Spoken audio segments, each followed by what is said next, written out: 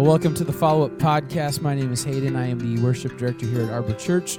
Today I am joined by Michael Salas, our children's director, and Cliff Tadema, our interim pastor and speaker for Sunday. I'm going to rely a little bit more on the two of you. I was out of town at a wedding, so I was unable to be here on Sunday and be a part of the message, but I was able to put the slides together beforehand and listen to the sermon. So, how did it go? How was it on Sunday? Michael was it went great. Michael was helping out with kids, so It was the best Sunday. Yeah. If you missed Oh it, yeah, man, you yeah, missed it. yeah. You probably aren't saved. yeah. We're in our third part of changes. The title of the message was "I Was Blind," so we're obviously talking about. I'm assuming we're talking about the blind man at the pools of Bethesda. Yeah, the blind beggar. Bethsaida. What? The blind beggar. Yep. Yep. Okay. Siloam is where Jesus sent him. But Yep. yeah. So first week we talked about Lazarus, then we talked about Hannah, and now we're on to the blind man. Was there any sort of inspiration to do it in this order, or was it just we got a couple different dates we're going to be hitting in this series, so you picked some of them intentionally on certain dates? Was this just one of the characters that you wanted to look at, and it worked out well? Yeah. Okay. Kind of. Yeah. When we first were talking about the series, then I started just thinking of different people, different stories in the Bible of life change that we could use. And honestly, we started with Lazarus because I thought that's probably one of the most profound ones. Yeah. In just this huge change from actually being a person, not Jesus, but another person who was dead, Yeah. and then raised again. And then the next week was Mother's Day, so I thought, well, what a perfect one to have Hannah on and talk about, kind of combine moms with that, and then the blind one came after that, and I'm not sure exactly why I put that there, Hayden. Just kind of thought that one fit, Yeah. just cause. I love it. Sometimes these things just fall into place, It's better not to question them. Yeah. Listeners might not know, but it's pretty typical for Michael to go and listen to the message after Sunday, because if you don't have a kid here at Arbor, you probably don't know exactly what Michael does, but Michael keeps the children's program running smoothly on Sunday, so he doesn't have a lot of opportunity to come in and sit down. So Michael will, I won't say every week, but pretty often you have some questions that you pass along to me. You did last week as well. Hopefully they were helpful and not like, what is Yeah, this guy thinking? Yeah, I kept scrolling through, and I'm like, all right, there's nothing here. But this week you were very prepared, and when we sat down to say who's going to be on the podcast, you had actually said, I can do it. I listened to it, so I'd love to hear some of your thoughts on the message, Michael. It's always fun for me to see. For me, what the Holy Spirit's doing among our whole community. And what I mean by that is I'm very focused, as you said, on what's going on with the kids. And right now they're learning about Elijah and the takeaways from the relationship Elijah has with Jesus and all of the trials that he's going through. And then we flip over here and I start listening, and now we're in the New Testament and Jesus interacting, and I'm going, whoa, I get this really strange, different bird's eye view on all of what's happening. And for me, there are some small correlations with the people that Elijah's interacting with and the tension between honoring God and not honoring God and understanding God's heart. And then I flip over and I listen to the message over here, and here we have the Pharisees who are not understanding God's heart in the law and changing things, and Jesus is coming to challenge those things by performing miracles on the Sabbath that the Pharisees are pointing at to say, well, hey, no, you can't do that. Clearly, this man is not from God because he's not following the law, which in this scenario is talking about Jesus spitting into mud, which that's a whole nother thing. And creating clay and putting it in his eyes and actually healing the blind man's eyes because of doing this, which And I'm just here. You asked me a simple question. I'm just going off. So I'm sorry. First off, No, that was great. but it's exciting to me. Yeah. I hear it and I just think there's so many pieces. Like we just got done talking about how God, who is holy, when Jesus comes on the scene, he makes things pure with the kids, and how when someone touches someone who is impure, and that someone they touch, then they also become impure. But Jesus changes those rules. He comes and does something because he's all pure. And when he touches someone, he doesn't take on that impurity. Yeah. He changes them and they become pure. And it's so fun for me because here we are. He does something that by all standards would be totally impure, spit, mud, gross, and puts it in their eyes, and that person's healed, and it's miraculous and so cool. Mm-hmm. Yeah. So long-winded answer to your very simple question. I'm sorry, everyone. No, it's all good. Wow. And none of that was in the message, so he really learned a lot from that message. Well, and this story is, again, if you look at the life of Jesus and what we have recorded, there's a lot of these stories that pop up where there's something very tangible and real world obstacles in front of these people. And Jesus is more focused on the spiritual side of things, right? But we always see that he addresses the physical, material world. So we saw with Lazarus, he was dead. Jesus raised him back up to life. You see with this man, he was blind. He put some dirt, some clay on his eyes, brought his sight back. But we see these stories over and over again in the Bible, and especially in Jesus' life, of these material, tangible things that people are complaining about. And Jesus says, I'll fix these things, I'll cure you. But that's not really his main concern in any of these people's stories. And I'm curious, Cliff, was this an intentional choice with some of these characters of, here is a real life, tangible obstacle that all these people have to overcome, or Jesus is going to help them overcome. But at the end of the day, the main point of these messages isn't about, look how Hannah now was fertile, look at this guy can see, Lazarus is alive. All of these people have the main concern of Jesus is their spiritual welfare, not their physical. Is that going to be a common theme throughout this series? That's interesting. It might be, now that you say it. That's exactly what he was planning. Yeah, that's right. Yeah.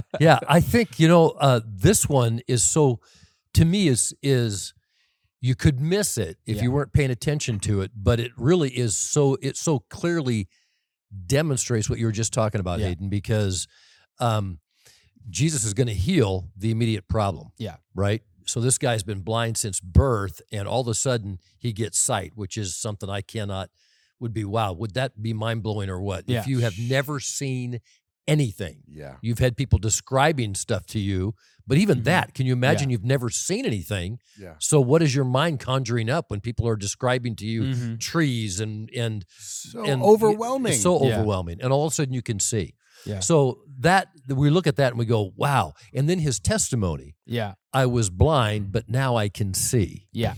And that is his testimony. But to me, it was that whole thing is secondary to the most important thing. And the most important thing is when Jesus asks him, do you believe in the Son of God? Yeah. Yep. And he does, and he says, Lord, I believe, and he worshiped him. Yeah. That to me is is where Jesus is going with the whole thing, right?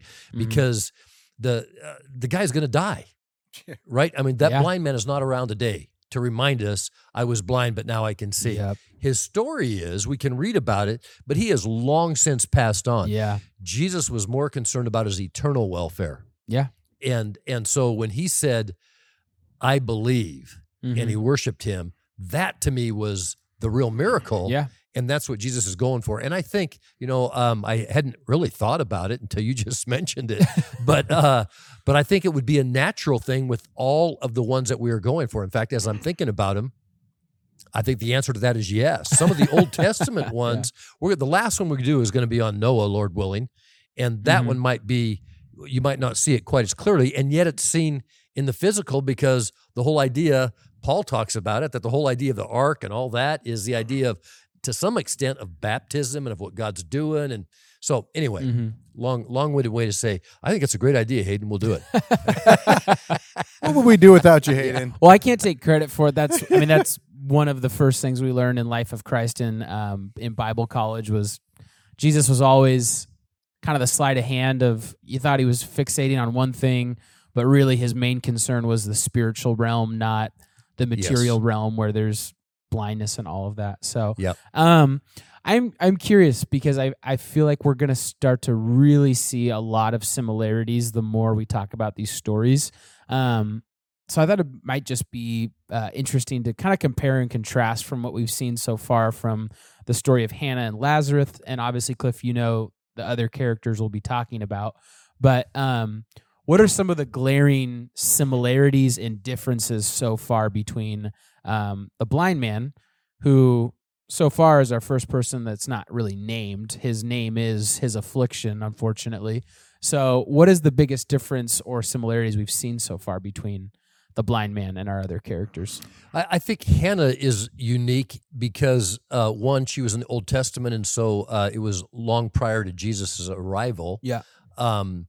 But even in her case a little bit, but far more in the case of Lazarus and the blind beggar, is that Jesus is doing these things. There are always the same components involved, right? There is always those who believe and those who don't believe.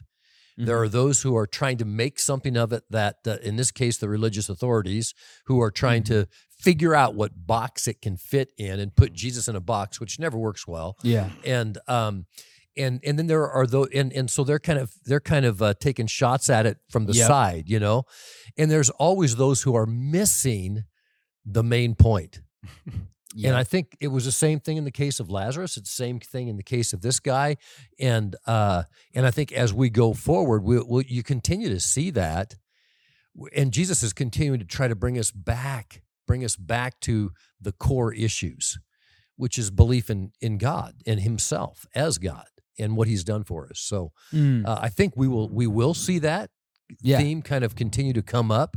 And, Michael and I were talking about the influence the Pharisees had, and Pharisees and Sadducees and all the religious leaders at that time, and how fixated they got on the details, which is what made them miss the real event, which was why it was a lot of fun for me to start the message out with the story about Dr. Watson and Sherlock Holmes, because such a good, it was just fun to see how they could see something so differently, you know? Yeah. And if for whatever reason someone might have missed it, the story was Sherlock wakes up, looks up, stars, says, "Watson, do you see anything?" Right. And he gives a few different, it's the majesty and the stars, and eventually Sherlock says, "You notice our tent's missing?" Right. Yeah. Yeah. So yes. Yeah. And that's such a picture, isn't it, of religion. Yeah. Who sees all kinds of minutia and details and misses the important message. And it's tough. This one's a challenge for me because there's part of me, and I'm sure like all of humanity, we are turning to God for a better understanding of what the true scripture that he left us is. And I'm sure the Pharisees were like, I think we got it. So let's unpack it. Let's give the people the details. And the hard part of what I'm saying right now is that's giving them pure intention, pure motive. Right. You know, I was telling Cliff earlier, well, at best, they were probably lazy. Let's build all these laws so we don't have to deal with all the difficulties of figuring out what God really wanted. But at worst, it's controlling, manipulative, and selfish. Yeah. You know? Yeah. So anyway, it's which is where untrue religion leads us. Exactly. Right? It's to those places. Yeah. And it's hard for me because like I was saying, I would like God to go, well, Michael, this is what I meant. Yeah. You know? Yeah. And go, but it seems that God likes us to live in that tension and a bit of ambiguity, so we work together. Yeah. So Jesus says to the sisters, Mary and Martha, "Do you believe?" See, it always comes back to that, right? The heart. It's the heart. And he asks this blind beggar, "Do you believe? Do you believe in the Son of God?" And so he's going to bring it back around to the belief, because that's what really changes us. And so if God changes us so we can testify for him, he's changing us so that we can have a relationship with him, which means we can't help but testify.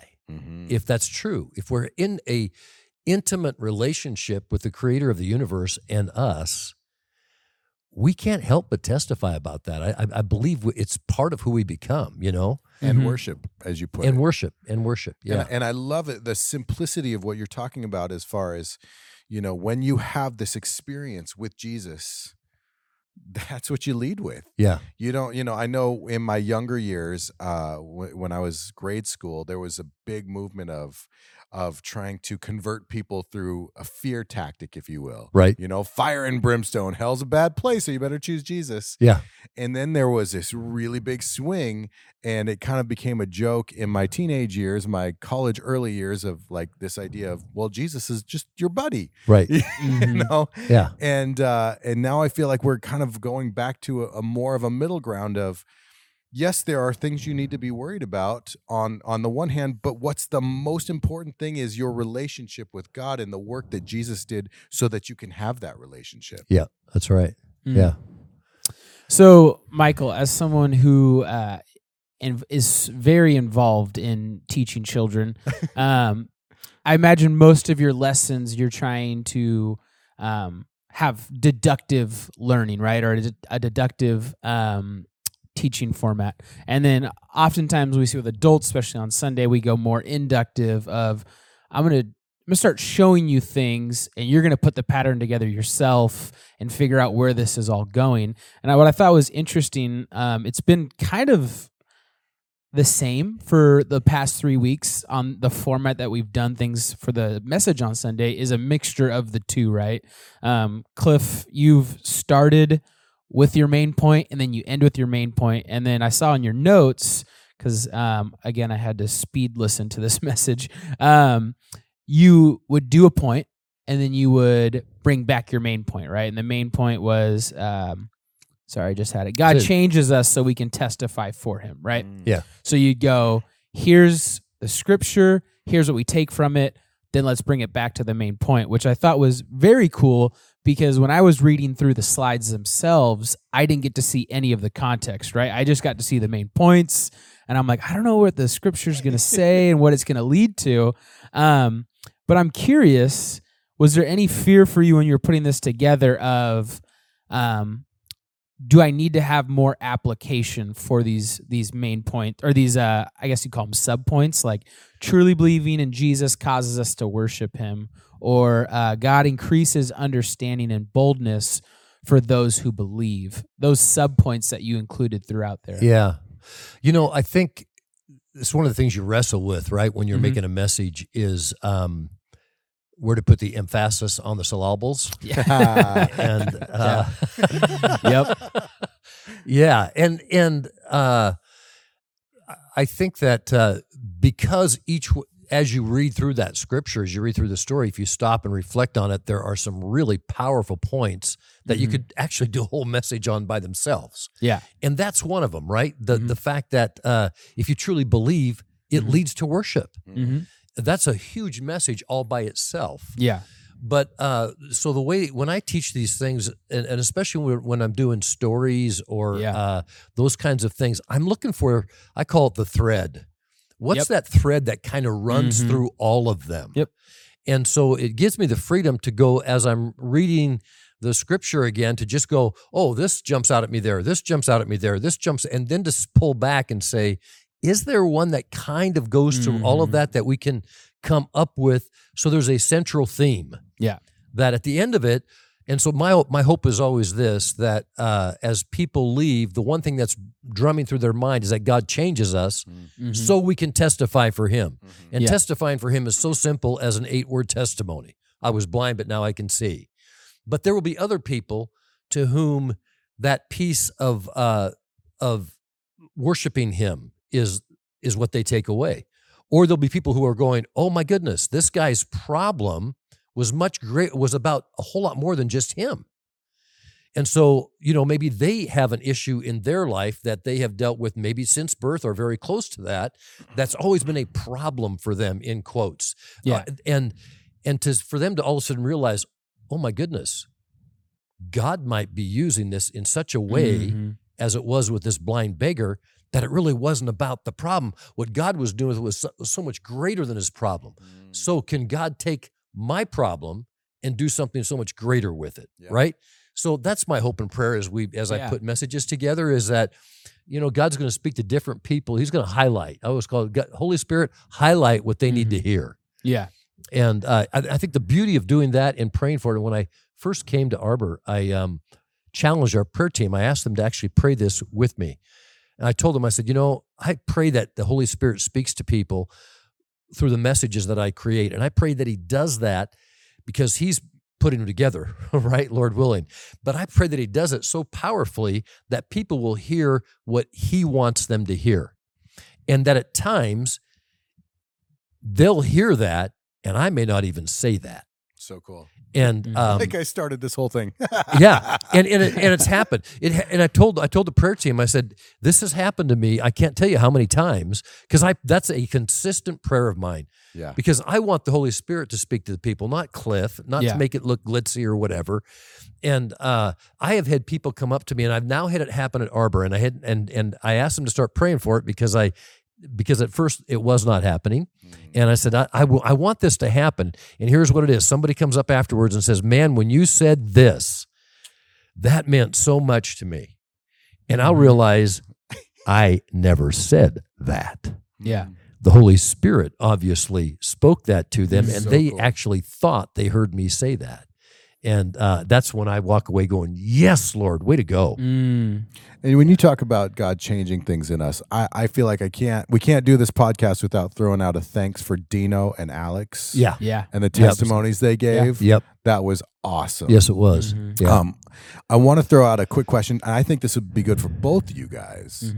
When we're talking about worship when it comes to this change, and I think this is great for you too, Hayden, because of your role in worship.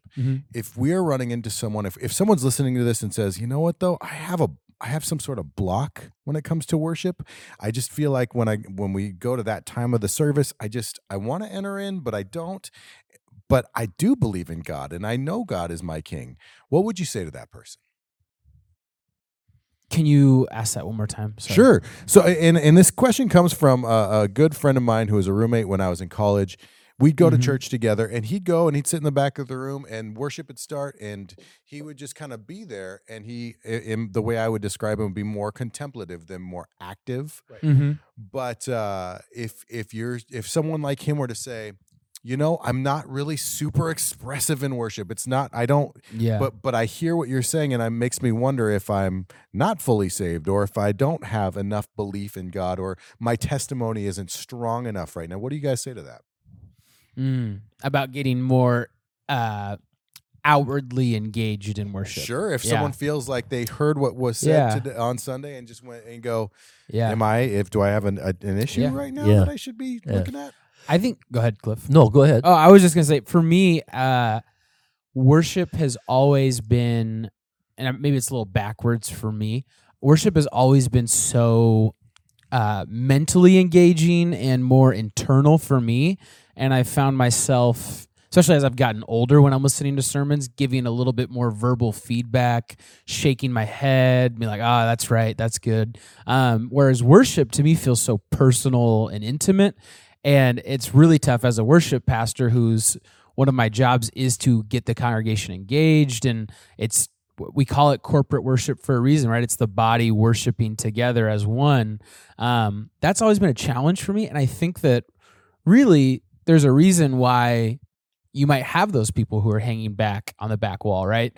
Typically, not trying to infer or say anything about your friend, but typically there's some sort of stirring going on typically, right? Of there's something that I need to get right with the Lord or with somebody else, or I need to address something. And that's where I found myself a lot of, if I'm having a hard time lifting my hands or closing my eyes and just belting it in the congregation, it's typically because God has really spoke to me through the message, and there's something that I'm not consciously aware of yet that needs to get addressed and fixed, or I just need to acknowledge something, right? Like, oh, this is actually a good thing. Praise God for X, Y, and Z. But I've found anytime that I'm struggling to really express myself and engage in corporate worship with brothers and sisters, it's because there's something internal that God's saying, I think you should wait on engaging with the body until you get this figured out, because there's something in here that we need to work on together. That's good. I'm glad you brought that question up, because I think I would have to pull back one more to answer it effectively, and that is to say, what is worship? I love it. Because worship is not just praise and is not just singing. Yep. Yeah. Worship is a lifestyle. Yep. So it's so much more than just that. So when I say, if you really truly believe in Jesus, it will compel you to worship. What that looks like for one person as opposed to another may be significantly different. Yeah. I think that, and I'm always encouraging Hayden to encourage people to be more demonstrative in that, because it's just an expression, right? And the more we can get outside of ourselves, it always bothers me when people aren't willing to raise their hands because they're afraid other people are seeing them. Now, if it's because they're contemplative and they're worshiping themselves in a different way, that's fine. Yeah. There's no you aren't, you're not more holy because your hands are up here instead of on the side, or they're part way up. It's like a temperature gauge. No, it's not the case at all. Some people who are very demonstrative really aren't worshiping well. They just like to do jumping jacks in church or whatever it is, Got my CrossFit in today. Right. I think, to me, I'll just tell you this little story of this guy. Was an 80-some-year-old gentleman who sat in the back of church, and I'll never forget this. We had some hot music going on. It was pretty loud, and he was sitting in the back. Other people were standing largely, but he sat because he had a problem standing, and he has his one hand in the air, and he's just worshiping. And I came up behind him, and I knelt down next to him, and I said, "How you doing?" And he said, "I'm doing great." And I said, "You love this music?" Because he was just sitting there, and he goes, "No, can't stand the music." And it shocked me. And I went, "What?" And he goes, "Nope, can't stand the music." And I said, "But you're sitting here worshiping like you're really into it." He goes, "I'm worshiping by proxy." I said, "By proxy? What does that mean?" And he said, "You see that guy up there? And on the aisle, about 9 rows in front of him, was a guy tatted up, long hair, and obviously looked like he might be a street person or maybe just, that kind of look about him. Both hands in the air and just singing along with the music, and so obviously so worshiping the Lord." And he said, "I worship by proxy." And he pointed at that guy. He says, "You see that?" He says, I said, "Yeah." He goes, "He's come to the Lord in the last few months here. You know that, right?" And I said, "Yes, I did." And he said, "Look at him worship. I'm worshiping, watching him worship." And I thought, wow, that's a guy who gets what worship is about. It's not about the music being his way. Yeah. It's not about jumping up, higher, down, whatever. It's about honoring God. Yeah. And he's going, I want to be here because I see life change happening, even if it's not the way I would prefer it. I just want to be where life change is happening because I see God moving, and that moves me to worship God. So cool. So, yeah. So the question of the morning, or the takeaway of the morning, was, I once was, and now I am this because of Jesus. Yes. Yeah. The simple testimony. I love it. And I think if we start with that, and I joked about, it wasn't a joke, it's true, right? I was a prisoner. Yeah, that's right. But now I am a pastor. You got a good laugh out of it too. Yeah. I was a prisoner and now I'm a pastor. Yeah, look at that. Look at what Jesus can do. It's just unbelievable. I never, ever would have thought that. It's so cool. Yeah. That's awesome. Well, we are at our time. We are. So we should definitely wrap up unless there's anything else you guys want to share. Feeling good. Feeling good. All right. Well, thank you guys so much for listening to the Follow Up Podcast, and we will hear from you guys next week.